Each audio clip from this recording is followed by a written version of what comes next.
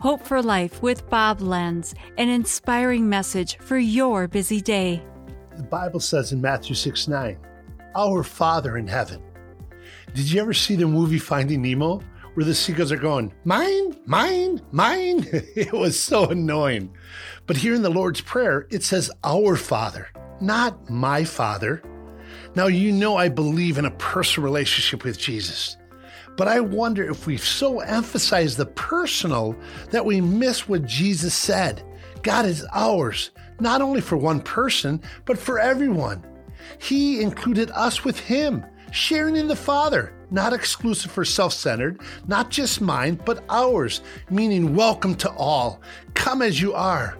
Jesus talked about community, but even more than community, He talked about family.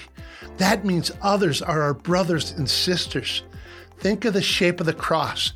The vertical beam is when you have a personal relationship with Jesus. But to really be Christian, you have to have the horizontal beam as well, with other believers and reaching out to the world.